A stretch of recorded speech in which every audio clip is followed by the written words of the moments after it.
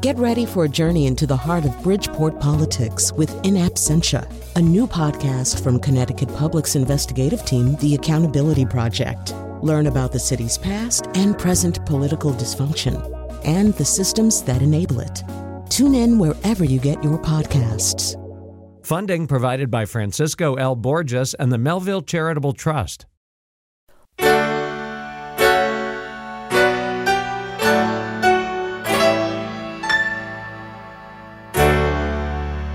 I'm that guy you see in every horror flick. You may not remember me, I come and go too quick.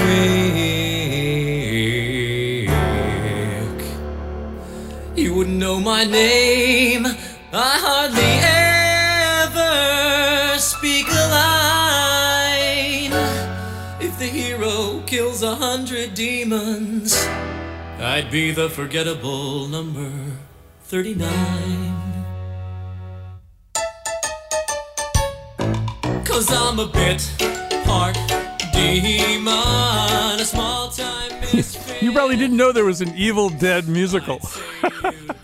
But there is, and that's what that's from. I know, I'm just sitting here thinking, today's show is about smaller roles, people who are in smaller roles. The term bit part is no longer used. I don't know if it was ever an acceptable terminology. But, you know, I mean, who I was thinking of just now when he was singing, I was thinking of Sam Rockwell in Galaxy Quest, whereas you may recall he plays Guy. And when things start to get kind of hairy, he tries to figure out what he is in this story. And he says, you know, because he's wearing a red shirt, I think, which is really bad in Star Trek.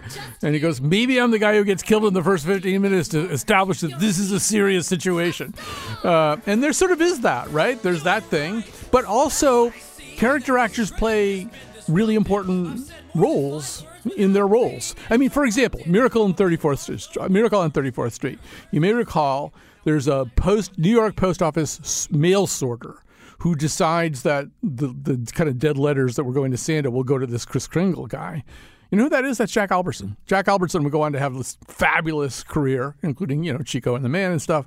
I don't think he's even credited. But, you know, I mean, the whole thing doesn't happen without that mail sorter. And I really love a quote from a character actor who has now passed on. I believe his name is Dabbs Greer. And you wouldn't be most likely to remember him as the Reverend in Little House on the Prairie. But he was in lots of different things. And he said, and this was in his LA Times obit, he said, in his own sphere, every character actor is the lead. And I think that's probably really true. The people who do these kinds of roles, they've got to make sure they do them well. And of course, yeah, they do go on to greatness sometimes. I'm looking here at my tablet right now where I've pasted a still picture of Paul Newman in The Verdict, and 2 rows behind him in the sort of the courtroom gallery is Bruce Willis, who's just sitting there.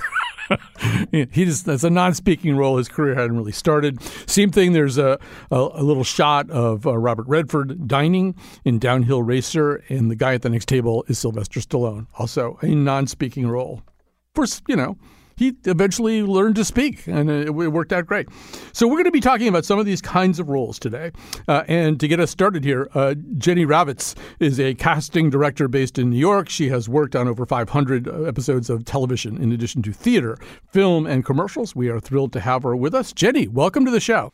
Thank you so much for having me. So I want to begin with another example of this, and then I'm going to ask you to sort of talk me through how a casting director kind of solves this problem or finds this person. So what I'm going to do, I realize that you were not the casting director on The Graduate, but maybe we can imagine that Brian De Palma is going to reshoot the Mike Nichols script now, like line for line. But I'm going to play you a little clip from The Graduate. You'll hear Dustin Hoffman, of course, is Benjamin. Norman Fell is his landlord, Mr. McCleary. And then you'll hear also an uncredited boarding house resident. So tune your ears, people in the audience, for somebody saying, should I call the cops? Oh, shall I get the cops? I'll get the cops. All right, listen for that person. This is O2, Dylan. Oh, hello, Mr. McCleary. Who screamed? It's all right, Mr. McCleary. Screaming is not all right. Not in my house, it isn't. It was just a visitor, but it's all right now. What'd you do to her? Look, she's all right. She's upset and she screamed, but it's okay now. Shall I get the cops? What? I'll get the cops. Hey, wait a minute. Now, damn it, look. Here she is having some water. Now, there's no need for the cops or anything. All right, boys, you can all go back to your rooms now. Here she is having some water. I've always loved that delivery. But, the person, Jenny, who says, shall I get the cops, I'll get the cops, is Richard Dreyfuss. At the beginning of his career, those are his only words in The Graduate. And he hasn't really been in anything else at that point. He's going to go. It's probably the fewest words Richard Dreyfuss has said in any situation, either acting or social, based on my experiences with him. But so say you're the casting director. They're reshooting this whole thing line for line. You've got to get somebody to say, shall I get the cops? I'll get the cops. How does that process for a casting director unfold? I assume, typically lead actors are often attached to a project kind of early, and then you gradually populate these other roles. When you get to something like this, how do you find that person? I love that you used the word populate just now, because that is exactly what we're doing. We are populating a story, and we're building around our pre-established actors and those characters that we already have. So if we're looking at The Graduate and we have Dustin Hoffman, then we want to make sure that we're building a supporting cast that works well with Dustin Hoffman. So that might, mean something as easy as, I'm not going to cast Dustin Hoffman's doppelganger in the one-line boarding house, employee. I want to make sure that it's someone different, someone who has different facial features, different emotions, different stature, different physicality. But the way we would look at it is we would get this script. We would go through all of the characters with our writers, with our director, with our producer.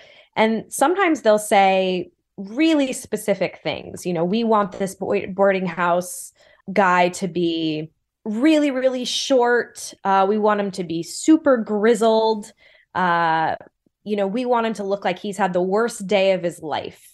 That's Richard. And, really specific, right? So then we know what we're looking for as casting directors. And then sometimes we'll get something that's totally open, whoever you want, best actor for the part. And that's even more fun, because then we get to see how bring in tons of different actors. We're going to bring in, the overly eager in everyone's business boarding house employee. We're going to bring in that grizzled guy. We're going to be able to show our creative team an array of faces and different kinds of styles, and they're going to pick the one that they think is best. But really what it kind of boils down to is storytelling. Who's going to support the storytelling in the best way? The example I always give is if I'm casting a bouncer at a club, and this bouncer is going to go over to the lead actor and pick him up by the scruff of his neck and throw him out of the bar. If I find a really amazing actor, but he's 5'2" and 100 pounds, pretty unlikely that it's going to support the storytelling that actor is going to be able to grab my lead actor by the scruff of the neck and throw him out. What we expect as an audience is a believable bouncer, someone who's able to do it. And of course, if the story is it's a bouncer who cannot for the life of them grab this guy and throw him out, then of course, then we're opening up, we're broadening that pool of actors. Maybe there's a comedic beat to be played, but we want to make sure we're supporting whatever storytelling is happening with the actors that we're choosing. I'm 5'2", but I can play 5'5", Jenny. I swear. I believe it. So how do you know these people? Like, do you already know these people exist? I mean, do you have some huge database that you go through?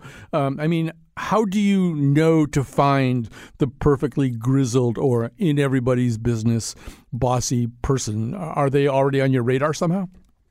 Oftentimes they are. As casting directors, we meet hundreds and hundreds and hundreds of actors a week. Just by auditions alone.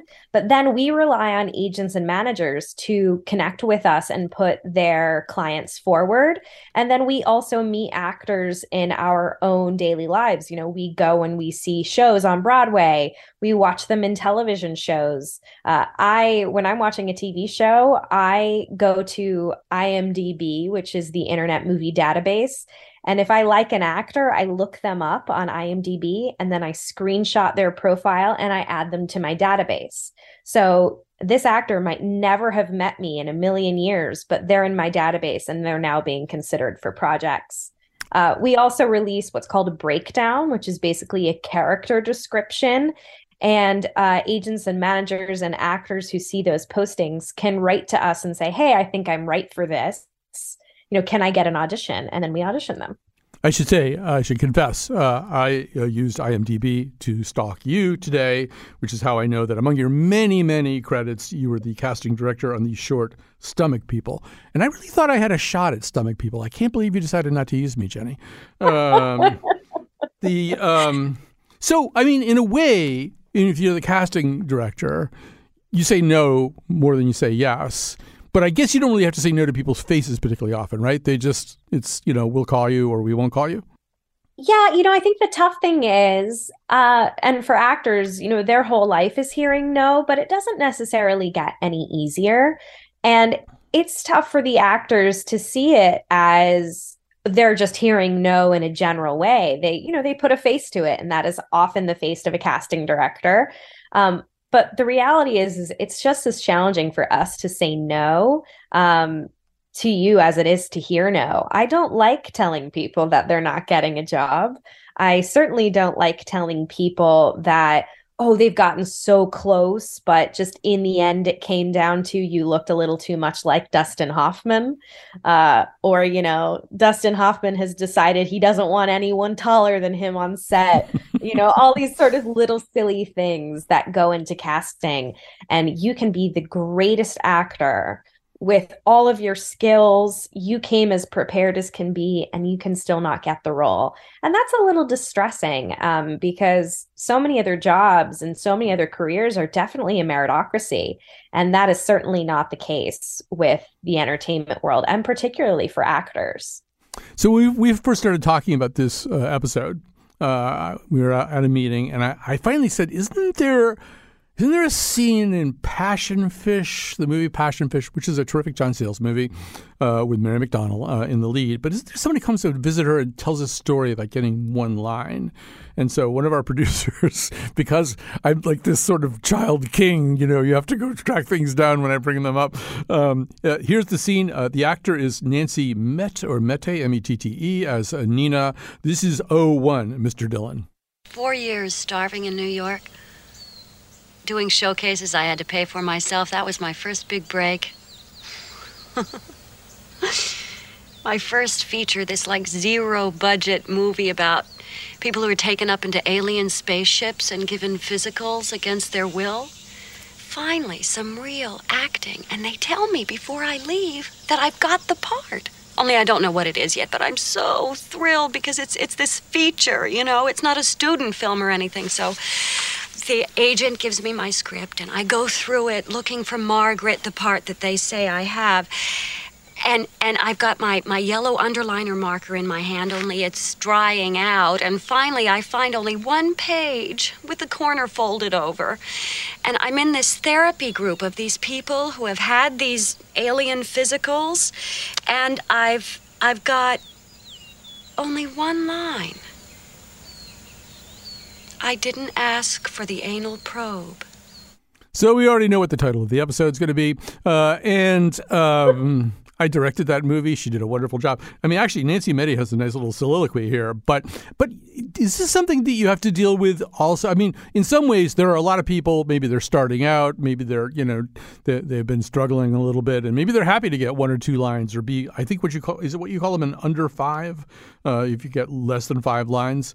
But there must be some people who think I deserve more than one line. Do you have to have that conversation with somebody too? Like, this is good. Take this thing.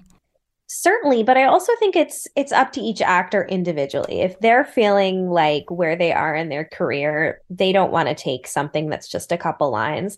Absolutely, that's a personal decision. But at the same time, this is also, working with SAG-AFTRA. These actors make their health insurance based on how much they work and how much money they make. And so it is very common to get a phone call from an agent or a manager, or I get an email from an actor that is like, I'm X amount of money away from making my health insurance. I'll take anything, any co-star you got. And so, the smart actors realize that they can build a career off of taking these roles. And from a casting director's perspective, I love when actors come in with this shoulders down, no ego. I get so excited. And really, if people can deliver these sort of one lines and do it really, really well, I'm thinking that I can use them in other spaces. I'm thinking that they are reliable. I'm thinking that they are dependable. I'm thinking, okay, they did that really well. What else can they do? So to me, an actor coming in and just doing one line, in my head, it's not, well, all they can do is one line. It's they did that really well. What else is there? But yeah, sometimes we have to keep an ego in check. I've certainly had, auditions where I've written on a piece of paper, doesn't want to do this. And then I just know for myself and for that actor, we're not helping each other out if I'm calling this actor in for a one-line part. And that's a bummer, but we've both learned something that day. Life is hard. But I love the first thing you said there. I thought, Jenny, that was a really beautiful statement, that idea that just because somebody has one line, that doesn't mean they're a one-line actor. And it tells you something if they show up and they're committed and they're treating it like their own little lead role that they have to do perfectly. It means maybe they should work more. Maybe you should find other stuff. I think that's a really beautiful sentiment. So we should just sort of kind of go through the taxonomy of TV and movie actors. There's a guest star. And there's a co-star, which is not quite the same thing as a guest star. And then there's something called a day player. Tell us what a day player is. A day player, the terms are all getting a little muddled these days. Some people will say under 5, but some people will say co-star. Some people will say day player. But a day player is basically someone who is coming in, working one day. They're in, they're out, and that's really it. It's happening in one day. And whereas a bigger co-star, a guest star, a series regular, they're going to be all over the course of the schedule. They're going to be working multiple days, heavier in the schedule. But truly, a day player is exactly what it sounds like. One day to play. All right. And then you get to under 5. That's 5 lines or less, right? Fewer than 5 lines of dialogue. Yeah, 5 lines or less. And, I think that phrase is being phased out a little bit. Mm-hmm. And I think partly because you never know what those roles can turn out to be. I worked on these Dick Wolf shows. I worked on Chicago Fire, Chicago PD, Chicago Med, FBI International. And what's really interesting about these shows is those are universes that you build over time. And so someone might come in and be a one-line police officer, and they'll say, "Hey, detective, there's the body." And we go, wow, that guy was really cool on set. Everybody got along with him. He did really well delivering that line. And that day player now is frequently used over the course of our 10-year run. And they end up doing 25 episodes. And they remain coming in, doing that one line. They're that utility player coming in and supporting the story. And the nice thing is that day player turns into something else. So what wasn't under 5 becomes a recurring co-star. So I think that kind of phrase is being phased out a little bit, but yeah, probably all to the good. Anything. Yeah, exactly. Yeah. And so since you mentioned Dick Wolf franchises, I think we should also acknowledge that Dick Wolf franchises in particular are a lifeline for people who are doing theater work, particularly theater work in New York, if things are shot in New York. And to illustrate this point, you may already know this clip, Jenny, but so Danny Burstein's a wonderful, wonderful Broadway actor. I saw him as Buddy in Follies. He just destroyed the role. He destroyed Buddy for any other actor as far as I was concerned.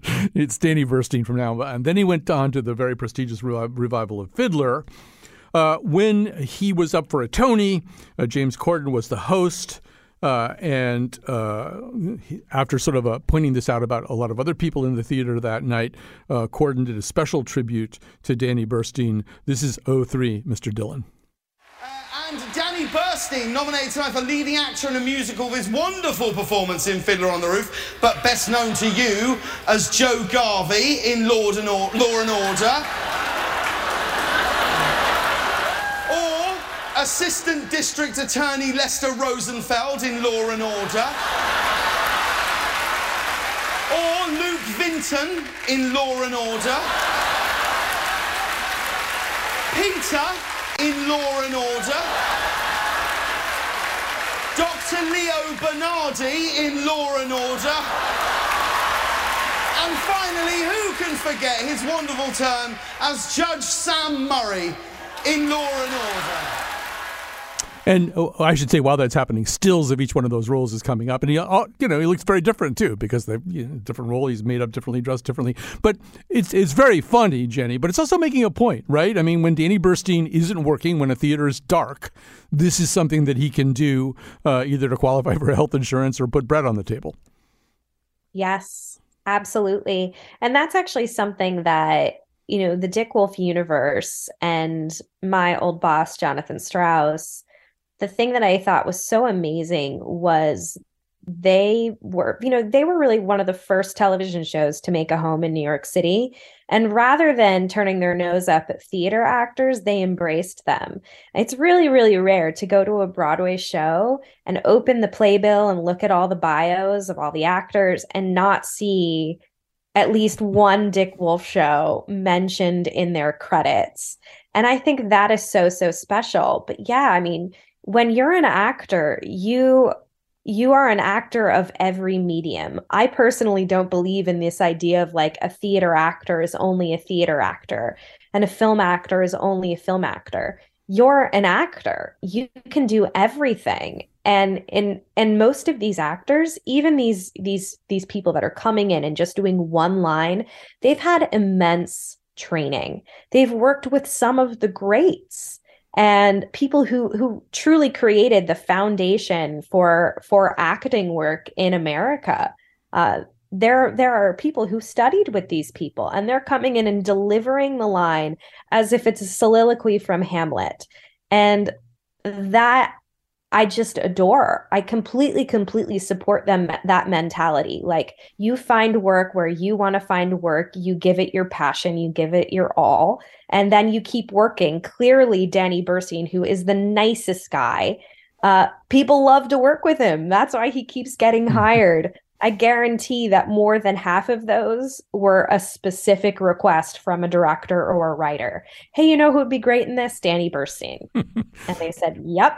And then he got hired, which is awesome. Well, Jenny Ravitz, you were great in this. In fact, I would recommend any public radio show casting a casting director as a guest to get Jenny Ravitz. Get me a Jenny Ravitz. Get me a Jenny Ravitz type. And I hope you will think of me in the future if there's a role for old guy who doesn't know when to shut up.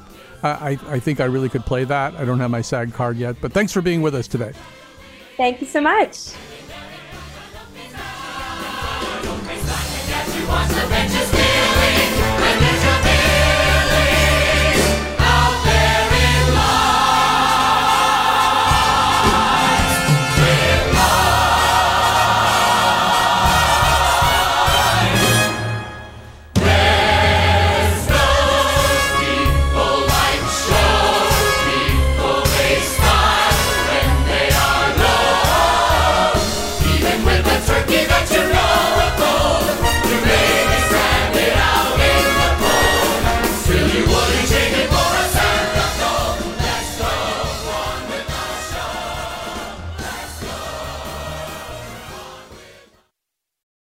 Support for this podcast comes from Hartford Healthcare.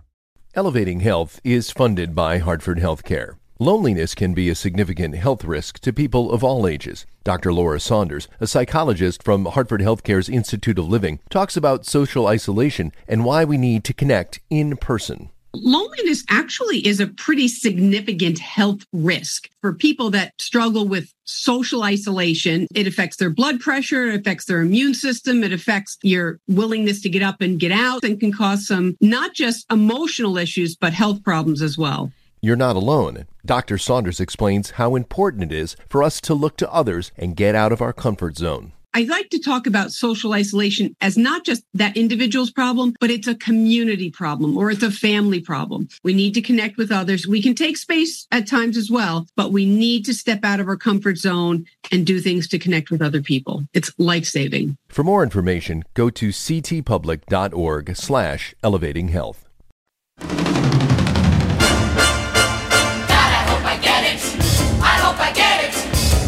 People does he need? How many people does he need? I hope I get it. How many boys, how many girls? How many? Look at all the people. At all the people. How many people does he need? How many boys, how many girls? How many people does he? I really need this job. Please God, I need this job.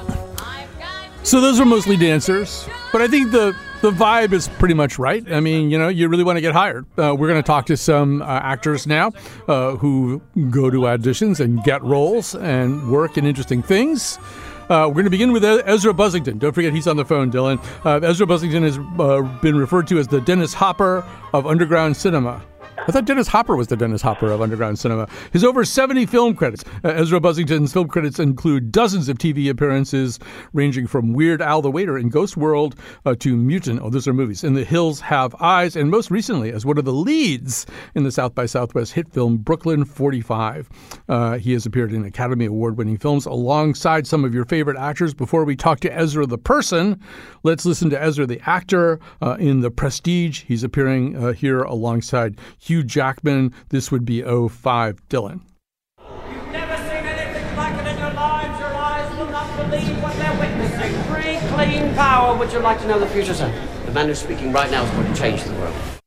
So, Ezra, welcome to our conversation. And I think you heard my conversation with Jenny. First of all, any way you want to react so far to all the stuff that has been said?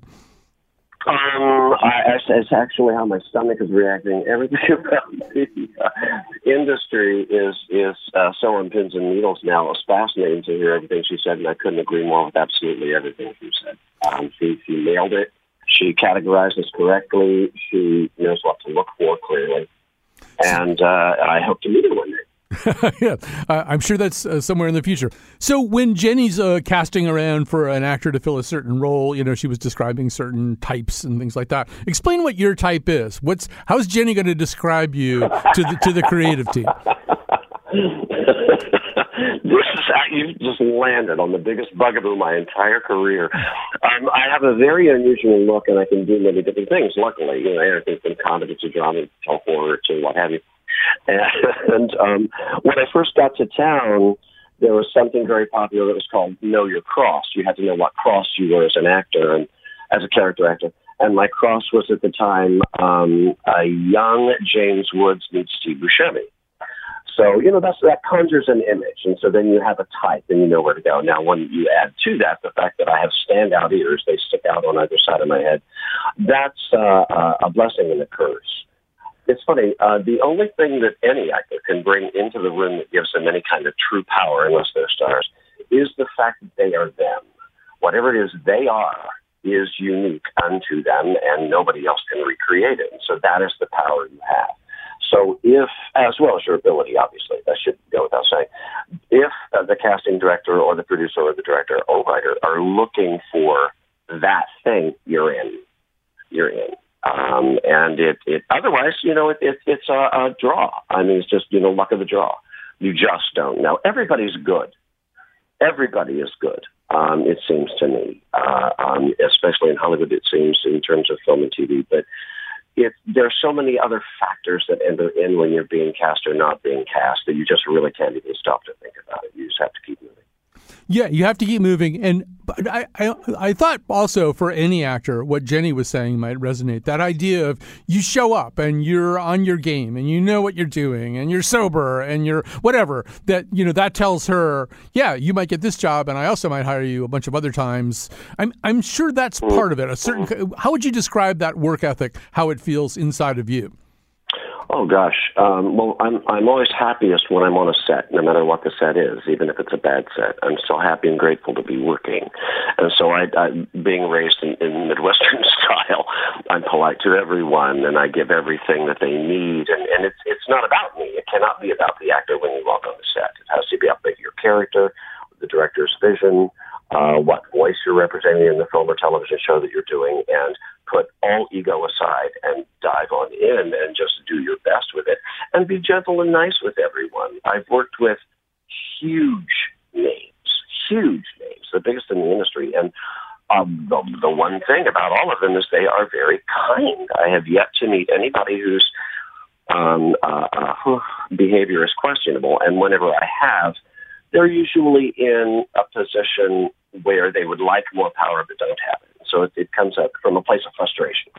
So who could be happier than being on a set? Why be in a crappy mood? Who cares if the grape is red instead of green?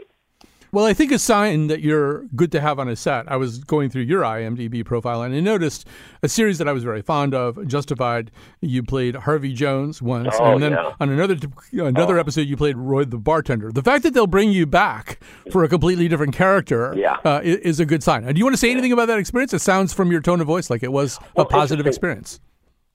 It was fabulous, absolutely wonderful, and I was very grateful for that as well. Because honestly, other than Buddy, it's very rare to have the same actor play two different roles or more on a running series. And they brought me in I played the bartender. It was a great part, really nice. I got to work with Timothy Oliphant, and he was very, very lovely. They all were. And the casting director then brought me in for another role, and I told my agent, I said, well, I've been on it. She knows this. And they said, yeah, but they want you to come in. So great. So I went in, booked the part. It was a very, very funny part opposite Neil on Justified. And I was thrilled to death. And it was a completely different character.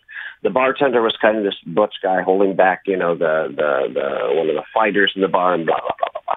Whereas my other guy was sort of obsequious and a game player and an official in the town. So it was just, I was very honored for that. And the set was incredible. It was just, they worked so well together. It was sort of an actor-run set, so sometimes I would look over at the writers over at Video Village, and you would see them being sad because their words were being changed a lot because we were allowed to improvise somewhat. But it was just a joyous set, if along with. Yeah, that sounds terrific. I know I have a friend who's watching Justified for the first time. I'm going to say rewatch the whole thing just for Ezra Buzzington. We're gonna introduce you to somebody who will be your new best friend. Vlad Perez is an LA-based actor who has co-starred in television shows including Brooklyn Nine-Nine, Murderville, Friendsgiving, and many more. He's one of the founders of CT Comedy Theater right here in Hartford. And one day he looked at all of us and he said, "I'm leaving, and the next time you see me, my name is going to be in lights. I'm going to be in Murderville." And so let's hear Vlad. This is Vlad. This is 04 Dylan. Vlad in Murderville. See, Hartford's in Connecticut. You don't need a passport. What asked you nothing? Who nothing you? Who nothing you? I don't even know what you guys are saying. Exactly. So Vlad, welcome back to Connecticut Public Radio. Big Mac, what's going on? So you've heard, I think, much of this show so far. Maybe you could talk a little bit more about like what the process has been like for you, establishing yourself in this process and getting auditions and stuff like that. Yeah, I mean, I agree with a lot of things everybody else has said. I mean, for me, it's just, audition by audition. I don't really think of too much else other than like, what is, needed and just breaking down the scene and just, taking it from there, So one of the things that has happened, I guess, during the COVID era is you're in the room a little less often, right? We all have that. We all watch Barry or something, and we have that picture of a whole bunch of chairs out in the hallway and people getting called in like it's a dentist appointment. I guess it's a little bit less of that these days. Yeah, I mean, for me right now in LA, it's pretty much everything's a self-tape. So that Barry stuff is really, they really did a good job of showing a lot of the, ins and outs of acting. That was really like dead on. But I would assume for you, this would be a little bit of a setback in the sense that, I mean, I don't know you well, but I knew you reasonably well. And you have a very winning personality. And you come into a room, you come into a radio studio, and there's sort of a sense, oh, there's this kind of cool, vivacious guy here, which is probably hard for you to establish if you're auditioning via tape. Yeah, I mean, I feel like, the charm, flirting type of scenario, coming in or leaving. And when you go in there and do your audition, you kind of are able to really just leave it in there more so because you just came in, did your thing, how you felt about it. Maybe you got some feedback. Maybe you got some direction to turn it around. I mean, I think I booked at least 10 things by being able to do it again with taking a note from the casting director. And, then you leave, even if you don't get it, you know how you felt and you can leave it at that. I mean, with the tapes, sometimes it feels like you're just putting it on like a disc and chucking it into the ocean, So let me bring Ezra back in here because it's something I didn't ask you about. That whole thing, you talked about the industries and pins and needles for a bunch of different reasons. I guess one of them also has been the way the process changed. Have you had the same thing where you send in tapes and hope you're not kicking them into the ocean? Yes, it's interesting. I agree with that completely. And also what you said is it's not a little less than it used to be. It is 95% less than it used to be. And something else that we used to be able to count as a victory when one would walk into a casting director room with just the casting director or the assistant or perhaps some of the showrunners there, that is the victory right there. When you get in the room, getting in the room is the win. Maybe you'll get the part, maybe you won't, but you've met more people. With self-tapes, we don't have that option. The only thing we have with self-tapes is either working with whoever videographer we're working with at home or going to a place where you pay $25 to get a 10-minute audition down. And that's a loss. That's a huge loss because art is organic and we've lost the organic sense of working together as humans since corporations, frankly, took over the industry. So it's very, very, very tough. And I'm with Vlad on that. I mean, there is charm in a room. There's a banter. There's back and forth. And all you have on your self-tape is, hi, my name is Ezra Buzzington. I'm not 5'8". I live in Los Angeles. And here's my audition. Right. And you don't hear anything back. It's a number of people I know do book them self-tape, and I have, but it's a lot of the joy is gone. I guess I'll put it that way. Vlad, the only thing that I can compare this to in my life, I was a magazine writer for a long time, and people used to ask me how I got this magazine job or that magazine job, and I said, I didn't do anything.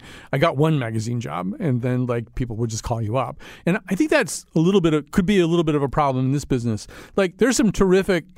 I see Margot Martindale in everything, If I turn on my television, there's a high chance Margot Martindale is going to be there. I think Isaiah Whitlock Jr. was in 7 TV shows and 3 movies in 1 year.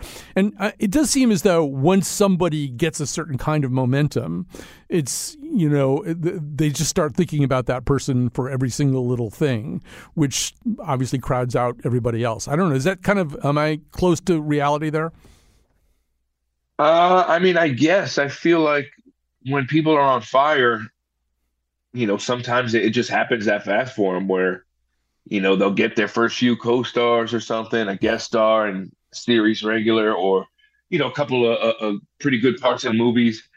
But by the time everything comes out, it seems like in a row, but, they still could have been on the same path as everybody else, taking years to get there. But, sometimes you shoot things that come out, that next month, and and sometimes you shoot things that don't come out for 2 years. That's still I still have no clue, what's going on with things I've been in that I've shot in the past year. So, and it gets back, Ezra, to what you were saying before about type, which is, type is a blessing, and I suppose it's also a curse. The idea that you have a type and the people know the James Woods, Steve Buscemi thing, that means that you're going to be in certain conversations. But I assume, Ezra, that it means you're going to be outside of other conversations. Yes and no. There's a difference also between brand and type. Mm-hmm. The brand of Ezra Buzzington is one thing. The type is sort of kind of another. With regard to my personal career, when I first got to town, I was lucky enough to start booking horror films, good-sized horror films, early on. And I was warned very early. It's like, be careful, because if you go into horror and only horror, then you're sort of in what was then viewed, this 25 years ago, as a ghetto of a kind. Because that was, of course, before horror started taking over the box office post-pandemic. But the point is, one needs to be very, very clear how one wants to approach their career. In a time when we have to take whatever job is available to us, that's less accessible to us. So it's not as easy to work within your brand, and then you become a type.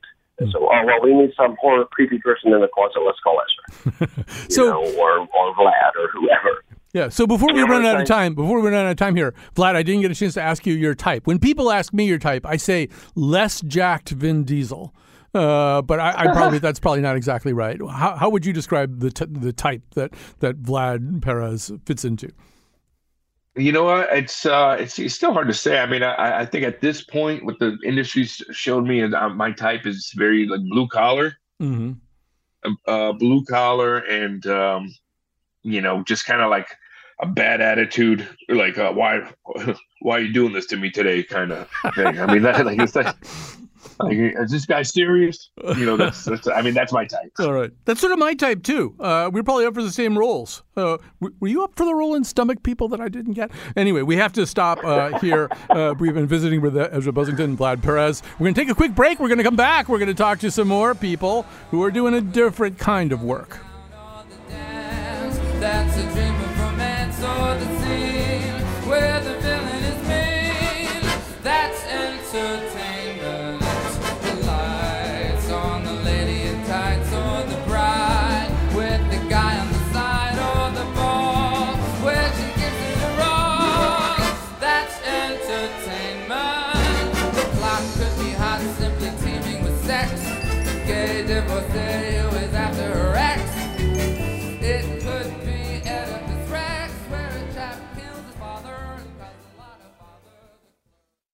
You can follow The Colin McEnroe Show on Facebook or Twitter at Colin McShow. Make sure you never miss an episode by subscribing to or following our podcast on any podcast app. It's free. You don't have to wait an hour after eating before you go swimming. That's just something our mothers believed. Back to the show. Lines around the block, oh lines. Now the clock is striking 7:30. Lines around the clock, now the clock is striking 8. Walk in, sit down, previews of the coming show. Now the movie's starting, the movie's starting kinda slow, but it'll get better. And we are back. It's time to do some very quick thank yous. This all starts with Julia Pastel. She's producing this particular episode. She is supervised by the grim and very professional Lily Tyson, who will soon be appearing in an improvised Hallmark and Lifetime movie, as well as several Taylor Swift-themed shows at CT Improv. But we'll get to that in a second. Dylan Reyes is our technical producer today. I believe Jonathan McPants, even though it's like his day off or something, has been running around getting clips and stuff like that. So all of that is very good. And now we are ready to talk to our final two guests. And this is a little bit more from the world of extras, but sometimes more extra than extras. Ali Rivera is an actor with CT Improv. She is, in fact, the person behind an improvised Hallmark and Lifetime movie. And fittingly, she has been an extra on a Hallmark movie. And then we'll be talking to Harriet Dobin, who I've only known, I believe, for 45 years, former Hartford media maven, and now a silver model and actor in Philadelphia. Has been a QVC model, body double, and a commercial actor, and Mrs. Claus, among many other roles in her second career, which is interesting because Harriet, for many years, was the spokesperson for the Greater Hartford Jewish Federation. Anyway, we'll come to that. So, Ali, maybe let's begin with you. Wasn't necessarily something you were setting out to do, to become an extra, but then what happened? You got a chance to be in A Miracle on 34th Pratt Street in Hartford. Essentially, yes. I work in insurance during the day. I would say I'm not an actor as much as a Hallmark enthusiast. So when the opportunity came to go and be an extra in one of the movies that was being filmed on Pratt Street, I jumped at the chance, and you can see my face on screen for about 3 seconds. It's very exciting. How much leads up to those 3 seconds? My sense is, or my thought is that you're standing around a lot drinking coffee waiting for somebody to tell you to do something. Yeah, it was fascinating for me being someone who hasn't really spent much time on a set. It was September. It was extremely hot, but we were bundled up as though it was Christmas time. And then we would walk from one part of the street to another part and then go back and walk that same part of the street over and over and over for almost 2 hours, just walking the same part of the street.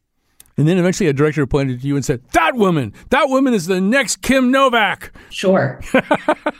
So, but I assume it's something that you'd be interested in doing again, maybe, or was this, the bucket list is now already checked off there? I'm extremely glad I did it. If it was presented to me again, I'd probably say yes, just because I say yes to most things. But I don't know if I'd seek it out again. All right. So now, Harriet, this is something that I didn't know you were doing. We've known each other for, I believe this is our 45th anniversary. Yes. Happy anniversary. Mazel tov. Yes, mazel tov indeed.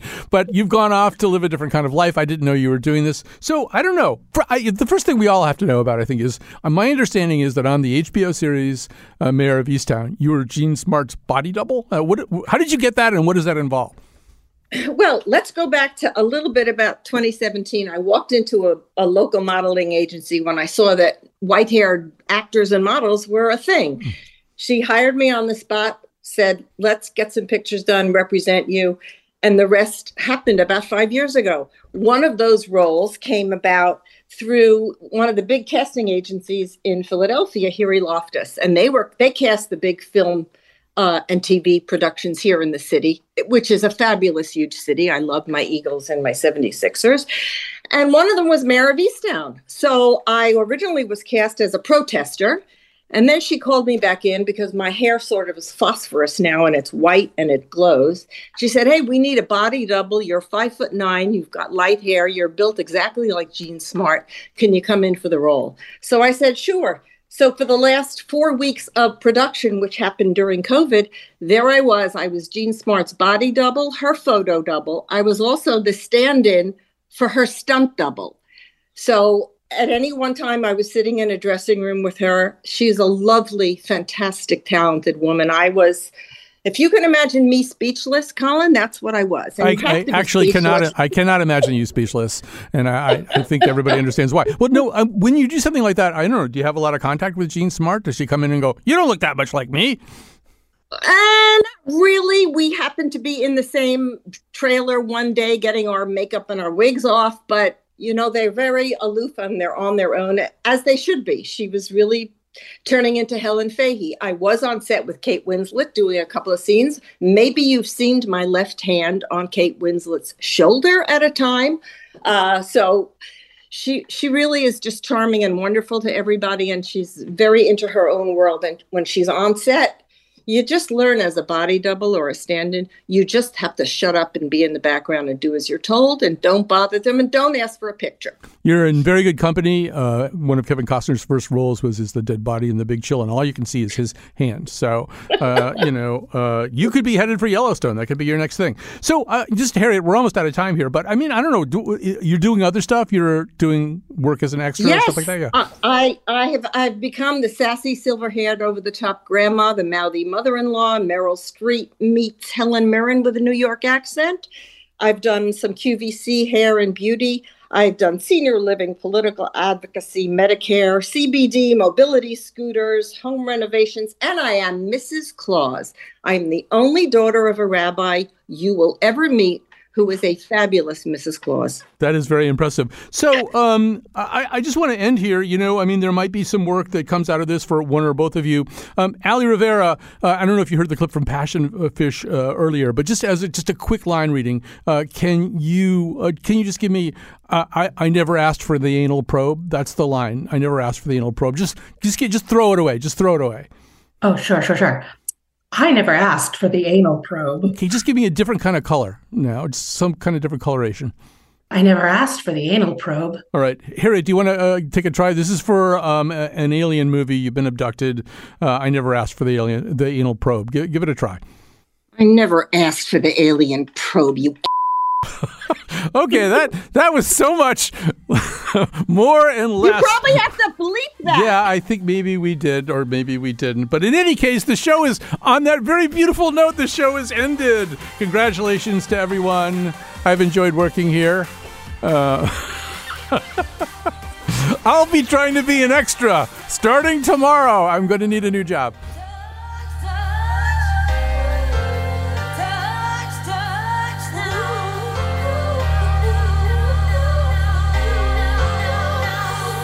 I live for the applause, applause, applause. I live for the applause, live for the applause, live for the